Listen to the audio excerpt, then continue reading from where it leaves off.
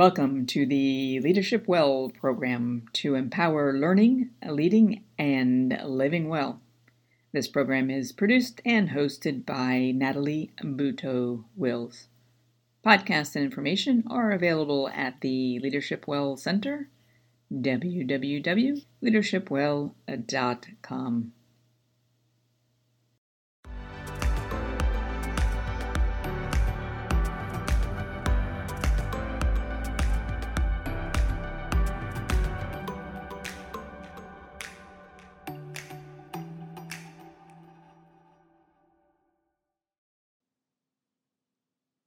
Today's guest is Dr. Artika Tyner, law professor and director of Center on Race, Leadership, and Social Justice. She's presented a TEDx talk on education for social change and authored several books, including the most recently released, The Inclusive Leader.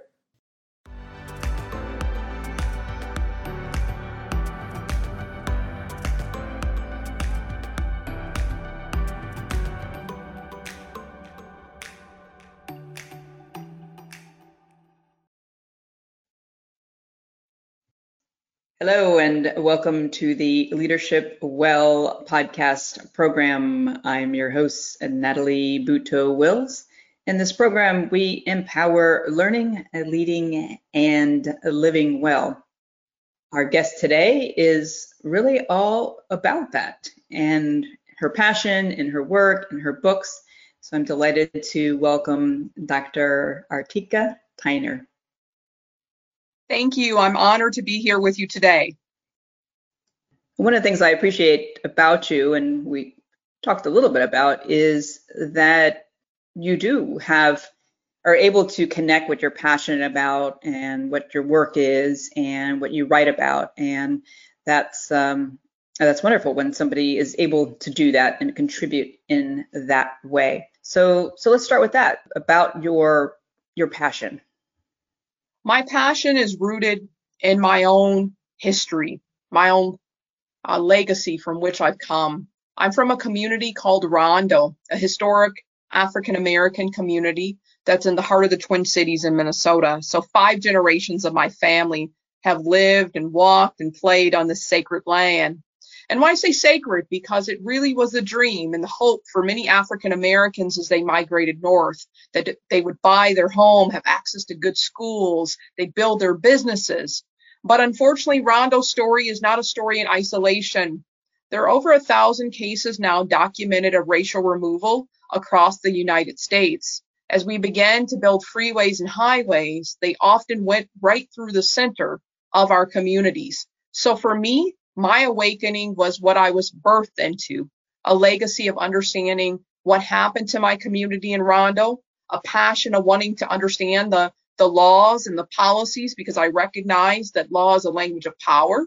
So I was dedicated to becoming well-versed to be able to stand with my community in solidarity to protect their rights and bring forth change. So when I think about my work, it's in perfect alignment. It's just that I use a range of tools, whether it's writing children's books, doing a TEDx talk, lecturing at the podium, in a pulpit, wherever I am, I try to lift my voice for justice in meaningful ways. That's beautiful. And yes, there's a lot of power in the law, power in education, and power in books and workshops, and like you said, various ways that you share that. Let's start with your latest book. So congratulations on Inclusive Leadership. Those are both very important and hot topics these days. So when you think about inclusion, what does that mean to you? Inclusion means, I know we talk about it oftentimes as belonging, being a part of the experience, and we look at it in the workplace. But inclusion for me personally transcends that definition. It really looks like creating the type of workplace, community, schoolhouse, the people's house, which is, of course, the Capitol House, that brings together the rich tapestry of America in some unique ways, bringing together the gifts and talents, the experiences, and fostering them. So when I think about inclusion, it's more than just experience of belonging, and maybe it's the lawyer in me as well. It's also about the laws and policies that help to create those atmospheres that truly folks can bring the type of talent and innovation to the table, which we need right now more than ever.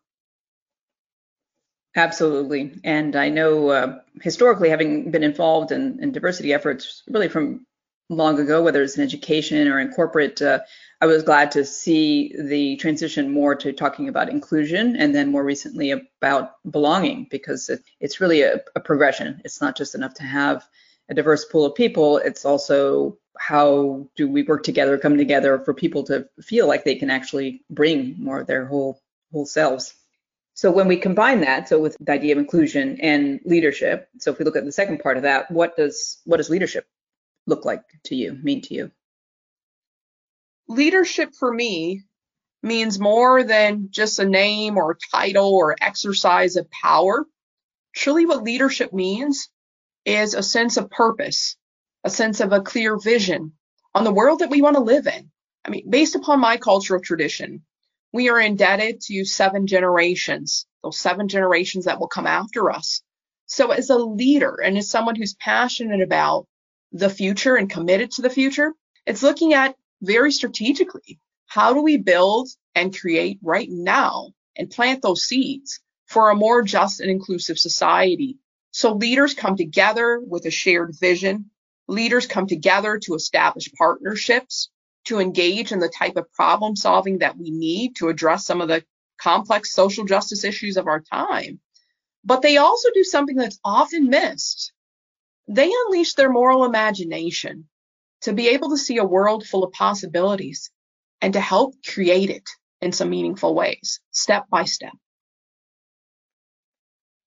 Moral imagination.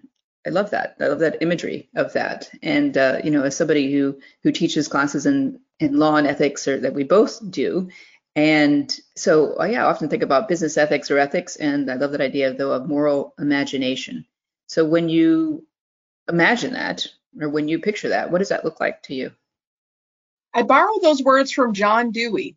Dr. Dewey talked about the power of education, moving just from learning content or learning about a new idea or theoretical perspective, but the type of education that we would need to provide for our students where they both think critically and ethically simultaneously.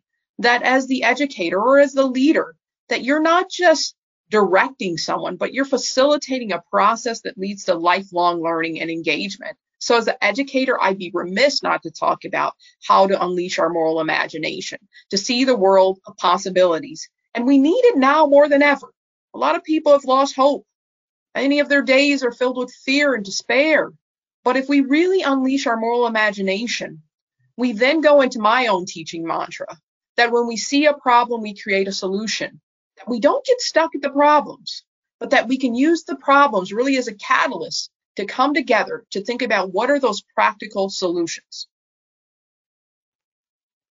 Well, without even having rehearsed that or talked about that, it's interesting because my TEDx talk was Innovate What's in Your Way. And so that was 2 years ago. And it was very much along those lines, the idea that how do we take challenges and problems and turn those into opportunities or solutions. And we've seen in this past year how much our society really has had to embrace that idea because of the just unimaginable challenges that we faced as a nation and as a world. And I agree that it's so important about imagining what's possible and focusing on solutions, because otherwise it can get very discouraging to just keep staying in the problem and keep staying in the things that aren't going well. So you talk about education, and that is so important because leaders, I do believe, are groomed or made, not born, and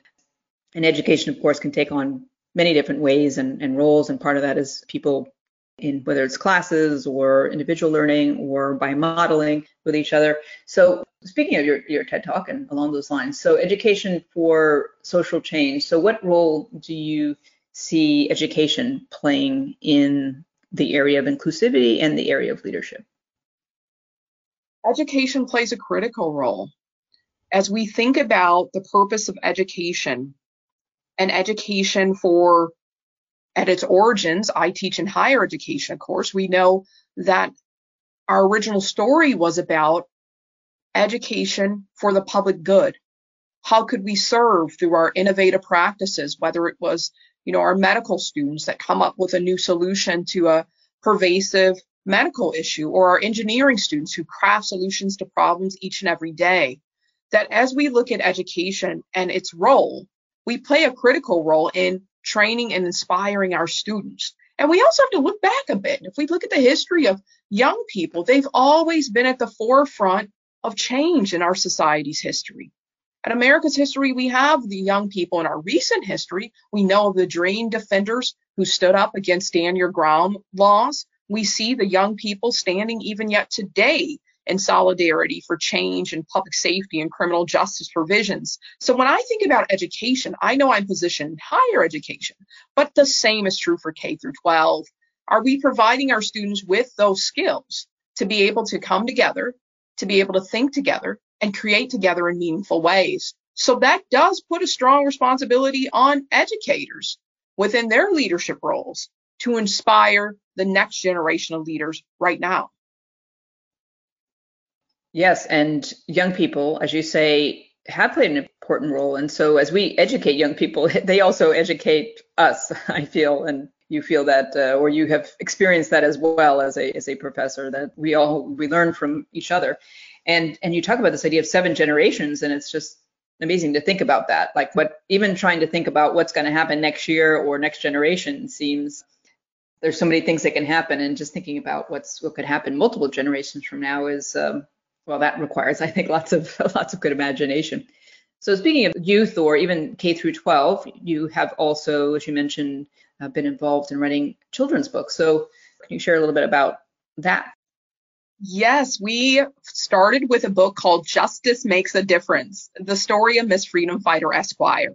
And that book was really an answer to my own challenge, my students challenging me as well. If we are concerned about K through 12 education, what will you do? If we're concerned about mass incarceration, what will you do? So you are correct. My students are my greatest teacher. I have been blessed for the past 15 years to go on this journey of learning right along with them. So Justice Makes a Difference is in direct response to a pervasive challenge that we're not talking about. The challenge that for far too many people, they learn how to read once in prison. Depending on which study you're looking at, 60 to 80% of the adult prison population is illiterate. 85% of the juvenile population in our juvenile detention facilities. So if you look at that, for me as a reality as an attorney, oftentimes my clients learn how to read in prison. And you can't help but to think that that's truly a miscarriage of justice. How could someone even read the indictment against them? How could they help advocate for their basic due process, their basic rights, when they could not read or understand what was happening in the courtroom? So we see a problem. Instead of just saying, wow, all these things, in the words of Marvin Gaye, makes me want to holler, I decided to take action. And that action was manifested in the children's book, but truly it was about raising awareness. I created a global campaign to raise awareness about this entry point into that tangled web of mass incarceration. And as a bit of a backdrop, the reality is America has about 5% of the world's population and nearly 20% of the world's prison population. In fact, if you look at the research from Michelle Alexander and that notion of race matters, we know that there are more African American males under the control of the penal system than who were enslaved in the 1800s. So you see it disproportionately impacts communities of color. So I decided, instead of just lamenting the problem or studying it, that I owed those 7 generations again to do something. And I started with, of course, as an attorney, I wrote a case for justice. What I was looking for was to understand if I started to continue to see these challenges with so many of my clients not having just basic literacy skills, and seeing in my own community and nationally the literacy gaps continue to grow, it was my time to ask some critical questions. So I started with the data, of course. When 1 in 5 of our nation's children are not reading at grade level, and if you're not reading at grade level by 4th grade, you're 4 times more likely to drop out of school. If you drop out of school, you're 3.5 times more likely to be arrested in your lifetime. So with our Leaders Are Readers campaign, we raised awareness about mass incarceration, the school to prison pipeline, but that wasn't enough for us. We wanted some durable solutions. So we, and I'm saying we, that's actually a few of my former students came along with me, and we developed a nonprofit called Planting People Growing Justice Leadership Institute, with a mission of promoting literacy and diversity in books. And clearly, you can see why promoting literacy was important to us, but diversity in books was another piece of the puzzle that we had to advocate for. Because when we started our organization in 2017, the reality then became that there were very few books that even represented children of color as the main character or protagonist. In fact, you're more likely to find a book with a black dog or a black bear on the cover than with a main character that's a black boy or black girl. So with our Justice Makes a Difference book, we were not only seeking to promote literacy, we were seeking to create those mirrors for children of color to see themselves in the pages of our books, but also those windows for all children to have a cultural experience of being able to see the beauty of the rich tapestry that we have, to walk in each other's shoes and learn together. I'm learning so much from you just in this short time. And it's interesting how the subtleties of sometimes what people don't realize, like, for example, what we see in books and the images and the importance of literacy and how all of this can have a ripple effect. And by the things that you're doing and your nonprofit and the work that you're passionate about, that sometimes changing those what are seemingly little things early on in someone's life can actually really shift somebody's future. Yes, the data shows us exactly that. Many of the challenges that we see that we call racial disparities, whether it's related to healthcare, education, poverty, rates, these are cumulative issues. So we need a multifaceted approach to address the challenges in front of us. Mass incarceration, that's an enormous issue that touches the lives of millions. So when we think about that, you could just give up and say the issue is too big to solve, or you could think and step back strategically. And that's what we did. Our team stepped back and said, what are all those entry points into this tangled web, and what can we do? And we decided to roll up our sleeves and take action around the high correlation between illiteracy and future incarceration. There was a time years ago that I have volunteered and was teaching yoga in prison out west in Oregon. And I remember that it was really poignant for me, the feeling that there was really not much difference necessarily between myself and people that were in that situation, or really the people that were inside versus people on the outside, other than some life circumstances really, and some things that probably happened early on in someone's life. And other than that, had those things not happened and had other people really had some of those same circumstances, they might be in a similar situation. So like you say, it is cumulative, and it does start early, and there's so many different entry points, like you say, with whether it's education or literacy or somebody having a role model or a mentor or somebody that cares, and to help somebody on a different path. And as you say too, it affects that person. However, it also affects, there's a ripple effect, and that person affects so many people around them, and then that affects their community. And so it really does benefit everybody, really, to be on this journey together, as you say.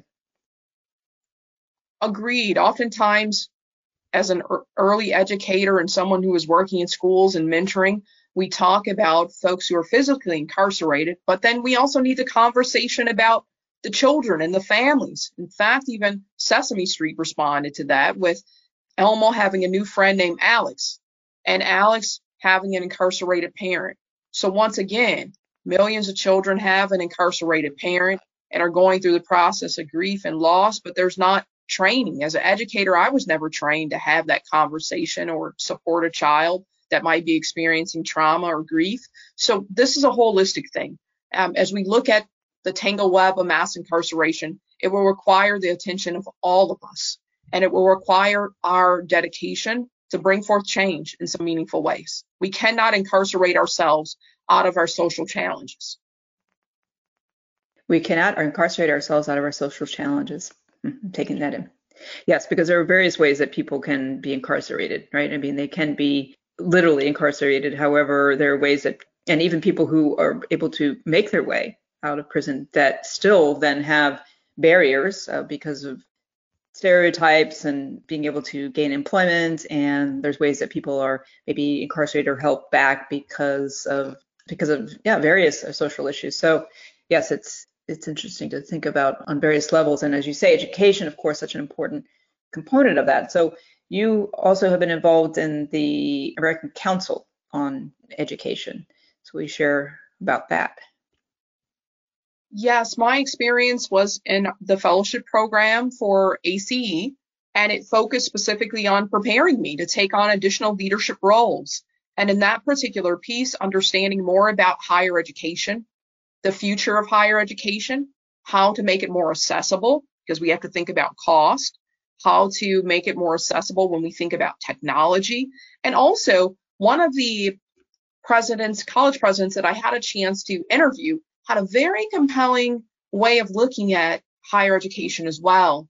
It's one of the first colleges that I saw that was measuring their success by their ability to help first generation students, which included new immigrant students, students that are first in their family to attend college, like myself, just in general, by the name first generation, of course. But she looked at this piece that was very intriguing, and I have to delve deeper into the research myself on looking at the ability to also measure not just that someone, matriculated into the program, they've received a degree, but also looking at this holistic piece that we're talking about, community, those future generations, also measuring their social and their economic mobility.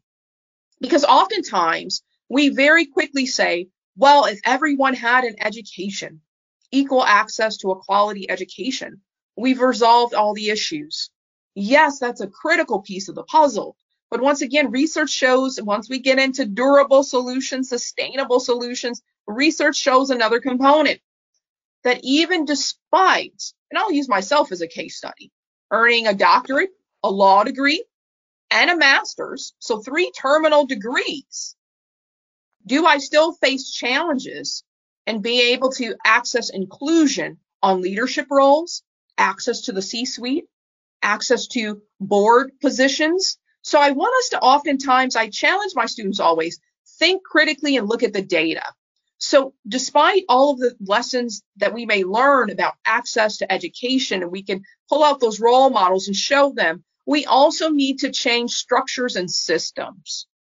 That way, as we're talking about inclusion, we can make sure when someone has the qualifications that they have a chance for the leadership roles. I've been challenging even corporate leaders to think about, many of them already have their succession plans written, not on paper, but in their mind. And if your succession plan is only someone that looks like you, that shares your same music genre preferences, shares your same passion for golfing, have you really looked deep into your pool of talent? So I think it's time for us to ask some critical questions. Education is a core piece of the puzzle once again, but education has to couple itself with opportunity. So ACE really taught me how to look critically, once again, to the future and how higher education can go back to its origins again and really be that spark, really be that game changer for first generation students like me to create access and opportunity both simultaneously once I've obtained the education. Yes, it's something that we talk about in my classes, in discussions, is that, and I think that laws can be changed and have changed, and yet there's subtlety, a subtle bias. There's unconscious bias, of course, as often talked about. And so it's a reality that if somebody has multiple resumes or considering multiple candidates, as much as people might think that they're objective about it, people are subjective, and it happens very quickly, and it happens very subtly about what people prefer or who they prefer. And those opportunities, like as you say, that might be with networking or might be forming connections with people that then can lead to other opportunities or promotions. And so it's definitely something to pay attention to, because there can almost be a danger now in people thinking that the issues are solved because we have the laws that we do or because we have the awareness that we do. And yet there is so much of this, again, that is, I think, subjective, or that it is subconscious. And so, yes, still being aware aware of that. And as you say, yourself as an example. So you founded and are leading the Center on Race, Leadership, and Social Justice, so bringing together some of these important areas. So tell us about some of the work of the center. Yes, our center is at the University of St. Thomas School of Law, where I serve as a faculty member. And it focuses primarily on educating and inspiring our students to be the type of lawyer leaders that we've been talking about, who are willing to, think, act, and work all for the common good is really a part of our mission. And that thinking is thinking critically, working skillfully. You're bringing all these pieces together on a toolbox that in many ways attorneys naturally have. But we oftentimes think they only come to play when we're in the courtroom. But the reality of it is that toolbox is versatile. And it also should be used, and I'll use this piece from Charles Hamilton Houston. We know him as a pioneering civil rights attorney who created the pathway for what we call today inclusion, and by laying the groundwork for the case of Brown versus Board of Education. Although he did not live to see it, his mentee, Justice Thurgood Marshall, was able to argue the case, and we're all the direct beneficiaries of Charles Hamilton Houston's labor of love. But his quote that I'm referring to is that a lawyer is either a social engineer or a parasite on society. Now, of course, you go, ouch, you don't want to be in that latter category. But the reality of it is that maybe if we're not careful, we could be missing opportunities to really inspire our students, equip them to go forth in this vision that Charles Hamilton Houston gave us, that the law is a vehicle and a tool to bring forth the realization of justice. So my goal in founding the center is to be able to bring my students and community to come together to understand what that social engineering looks like, to understand how they can be impactful, to ask those critical questions, and to make a difference. So we focus primarily on two issues, education and criminal justice, on how we can make those terms, justice, freedom, equity, how do we make them come alive in some meaningful ways? So it happens both in the classroom and outside of the classroom through our programming and training. And last but not least, through our research. We also have worked on a number of different research projects, from looking at the financial implication and the financial impact of mass incarceration on the African American community, looking at the hidden sanctions, or they're oftentimes called civil disabilities, that are really hindering folks, whether it's access to the ballot box, access to jobs, or even housing, collateral consequences. So we wrote an article about the connection between collateral consequences and the history and legacy of slavery.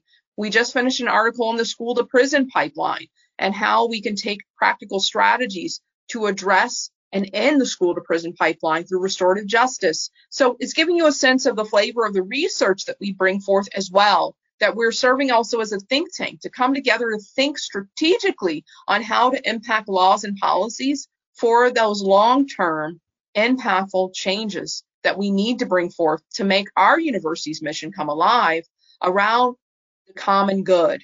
Because our mantra used to be on many of our advertisements when I was a student, I'm also a Tommy myself, it was challenge yourself, change the world. I don't know of a better time to do that than right now. Absolutely. You're in the right time and right place. And I know when we met some years ago at an ABA event, and I definitely resonated with the idea of lawyers as leaders.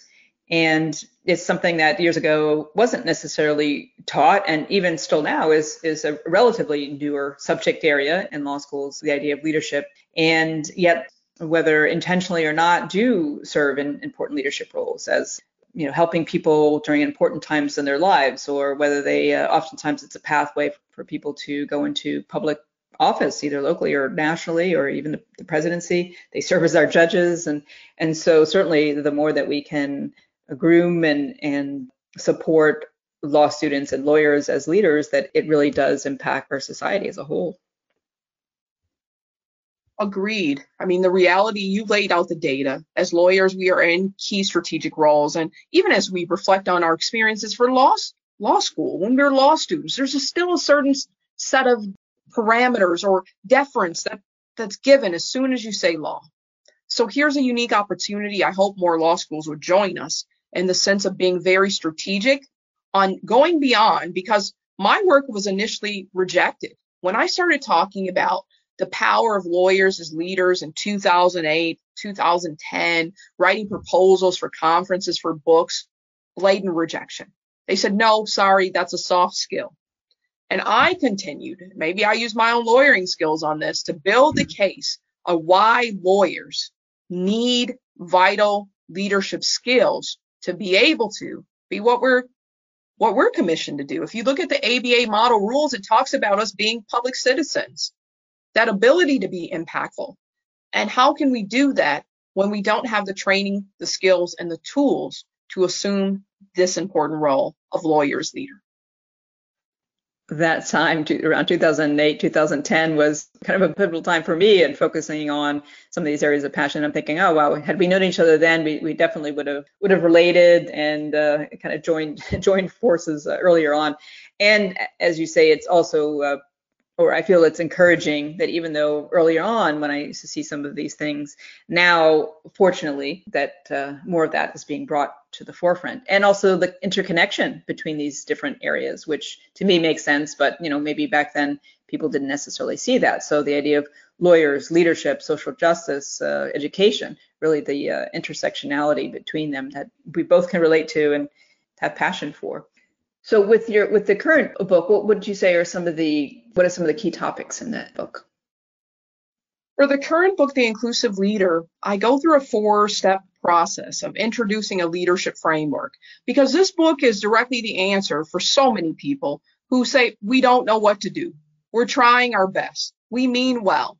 Unfortunately, none of those statements translate into inclusion, nor the premise of the book, that's the subtitle, Taking Intentional Action for Justice and Equity.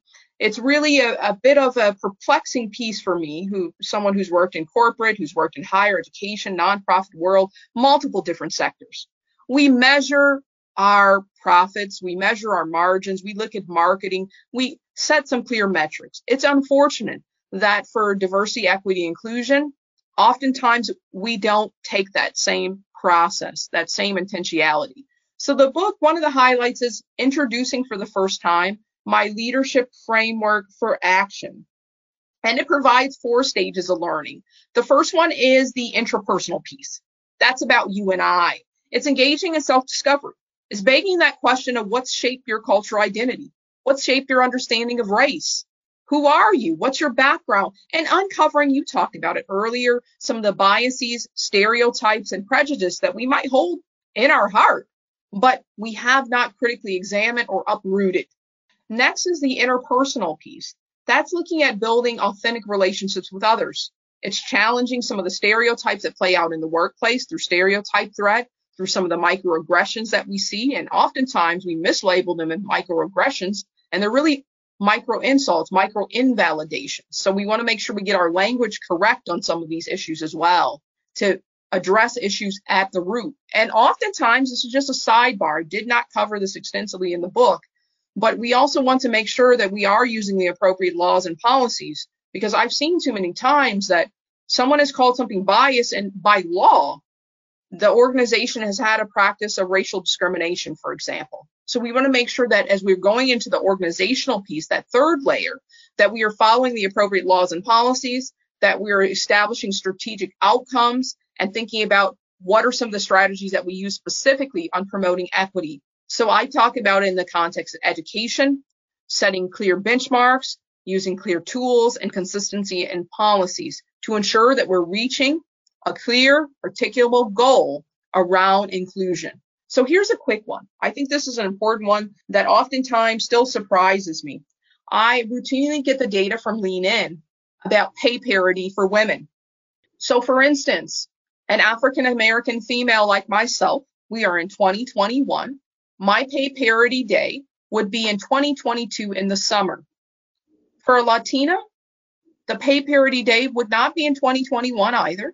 It would be in November of 2022.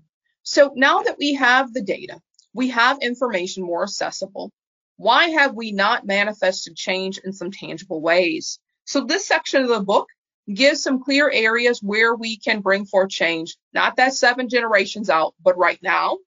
In addition to the societal piece, looks at many of the issues that we talked about today.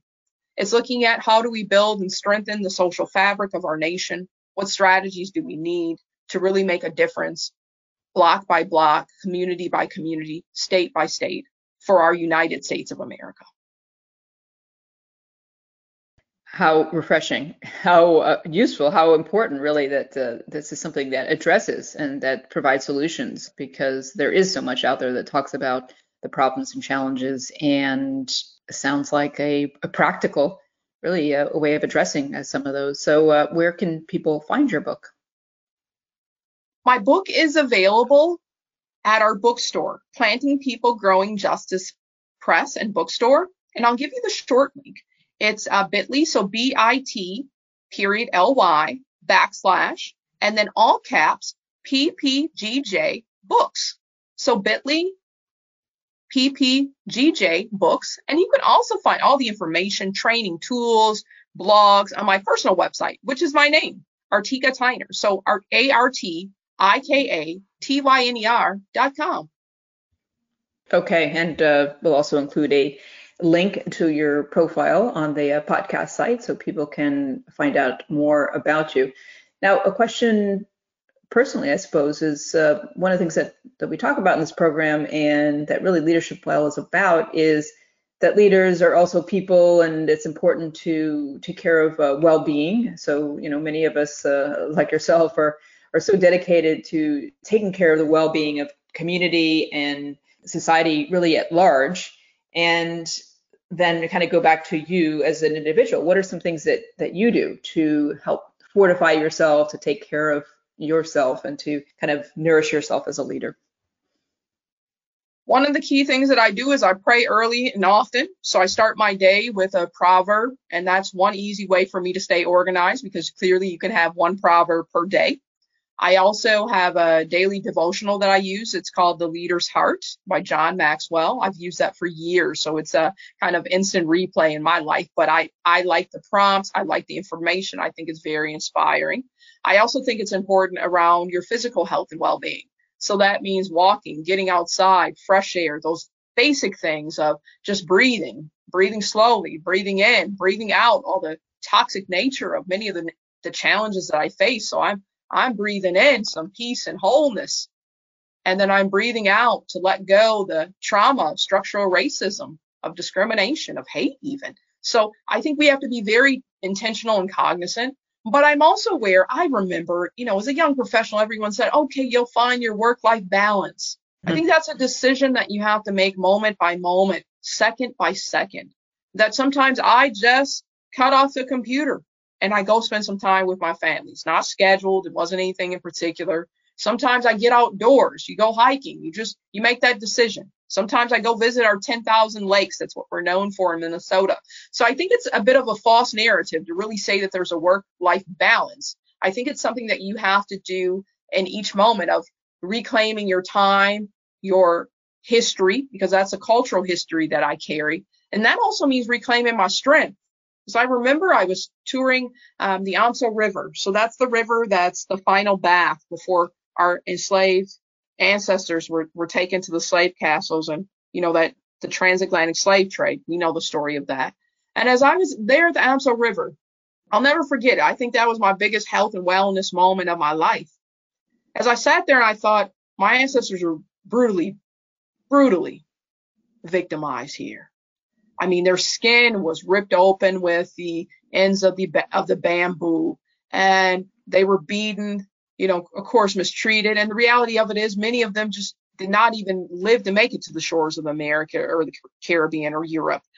So I could do a whole nother lecture on the transatlantic slave trade. But what I'm really trying to get at is connecting to your ancestral strength. So as I was there, I was just like, this is too much. I can't even conceive this right now. I mean, my spirit is full. I'm still fighting racial cases personally, of individual instances of case law as a civil rights attorney for my clients. There's no way. But then I saw a flicker from the sun that hit the river in a way that I hadn't looked close enough. There were little glimmers of hope. There was really gold, because we know Ghana is a gold coast. So there were, you could see pieces of gold down there at the bottom of the river. And for me, that was really my hope for the future. And I remember I was hitting the post and a feed came up on Instagram and it said, make your commitment to be busy making your ancestors proud. And that's what I'm after. Busy, but yet intentional. Busy, but yet working to be whole, healthy, and strong. Wow. I have tears in my eyes, literally. So moving what you share, and how beautiful that you experienced that moment and that you made the decisions and choices that you made to follow the path that you have and the intentionality, and to pursue the education that you did, and to really to do this work. And when I think about how this is an example, really have one person as yourself, how you have shifted, really helping to shift the course of history. And the number, if I think about, I'm sure the number of students that you've had, the number of people that read your books, seen your TED Talks, people that have just been influenced in your life, that ripple effect, really going back to that idea of that water, you really have shifted history and are shifting history and making our world better. So thank you. Thank you. I received the blessing and will continue pressing forward. All right. For that, we are all grateful. Thank you so much for your time, for all that you do.